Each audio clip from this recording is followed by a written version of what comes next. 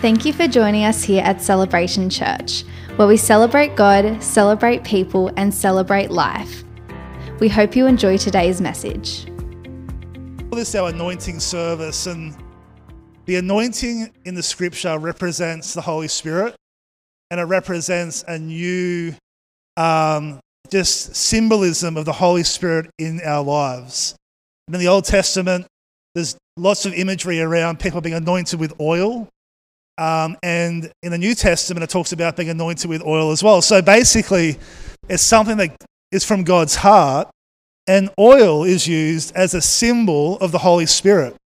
And so today what we're going to do is we've got our pastoral team, a few of our team, pre-service, we had a prayer time in the office, and Charlie and I anointed them with oil, just a little dab on the forehead of oil, and we gave them a prophetic message that we felt God had, and then they prayed for us and anointed us. And so our team is ready to rock and roll today and see what God has. But at the end in a few minutes' time, we're going to go back into worship. And I just encourage you, and if you're with your wife, if you're with your family, you can do this together. Last year I was anointing kids with oil as well as their parents, which was a fun experience for the kids. But you don't have to have that, by the way. If you don't want to have prayer, it's okay too. But today we're just going to take some time just to symbolically just anointing afresh for you, a fresh anointing for a fresh year in Jesus' name. But I just want to tell you, the anointing does a lot of things, but there's three things today that it does for us. Number one, the anointing breaks the chains. Why don't you say breaks the chains? And in Isaiah chapter 10, verse 27, Isaiah 10:27, if you really want to get there really quickly, you can. In the New King James Version, it says, "It shall come to pass that on that day, that his burden will be taken away from your shoulder, and his yoke from your neck, and the yoke will be destroyed because of what? The anointing oil." The yoke was broken because of the anointing oil. I don't know where you're at today. You might have things in your personal life that you feel like are chaining you down. You might have things that you feel like, whether it's maybe a hidden addiction, maybe it's hurt that you feel like is following you around, maybe it's shame, maybe it's unforgiveness. All those things are like chains that God doesn't want us to carry. The anointing oil breaks the yoke. How amazing. And so today when we pray with you, when our team prays with you, if you need that in your heart, just say, "Lord, break the yoke. Break that thing off my life. I don't want to take that into my 2022. Break that off my family. Break that off my marriage." Lord, we'd step in with fresh faith and with fresh vision, because the anointing is who? The Holy Spirit. Now, theologically, I know that when you're a Christian, the Holy Spirit comes and enters our lives. And he doesn't go away, but he likes to do little top-ups of his presence. And biblically, in the book of Acts, you'll read Acts chapter 2 happened, the Holy Spirit came, but then there was a bunch of other times where the Holy Spirit came again. Apart from that, it was a fresh touch from the Lord. And that's what this morning is. It's a fresh touch from God. Number two, it sets us apart.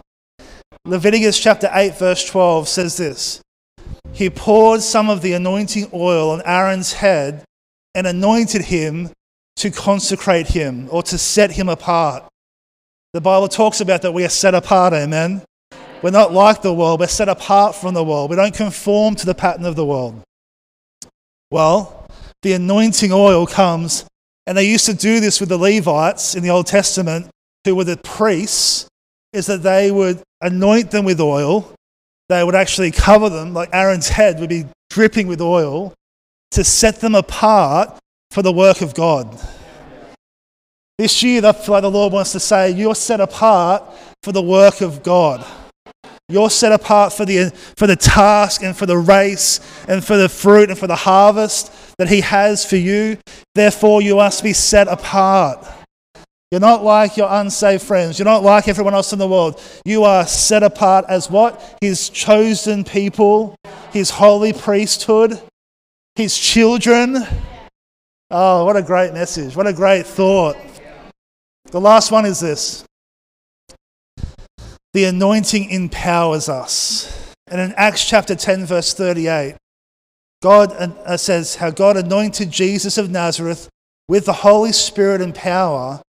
And then it says, so he went around doing good and healing all who were under the power of the devil because God was with them. It says that God anointed Jesus and then he went out. Today it's a moment. Anointing, go out. Anointing, go out. It says this in Luke chapter 4, verse 18. Some people ask me, what's God's will for my life? Here it is. It's Jesus speaking. He says, the Spirit of the Lord is on me. Get this, because he has what? Anointed me to proclaim good news to the poor, to proclaim freedom for the prisoner, recovery of sight for the blind, and to set the oppressed free. Celebration Church, what is God calling us to do this year? We're called to walk in the anointing, to proclaim good news to the poor, to proclaim freedom to the prisoner, recovery of sight to the blind, and to set the oppressed free. And those things can be physical or spiritual. Freedom to the spiritual prisoner, recovery of the spiritually blind, to set those who are bound free. Why? Because he has anointed me. Because. And so this morning, as we stand before God, and I'm going to encourage you to stand there with your arms open like you're going to receive something. And Jess and the team are going to lead us in some worship. And let's just surrender our hearts to the Father afresh.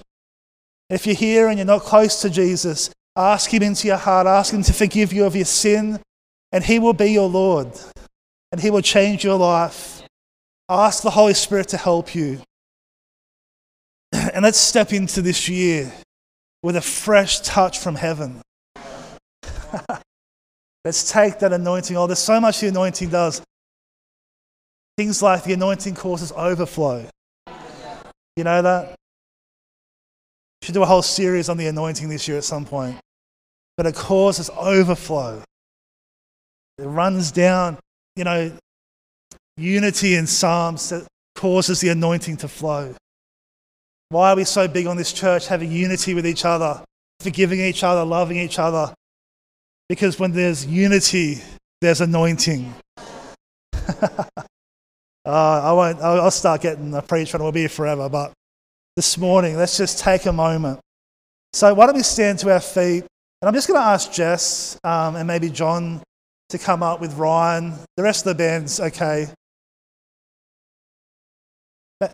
Yeah.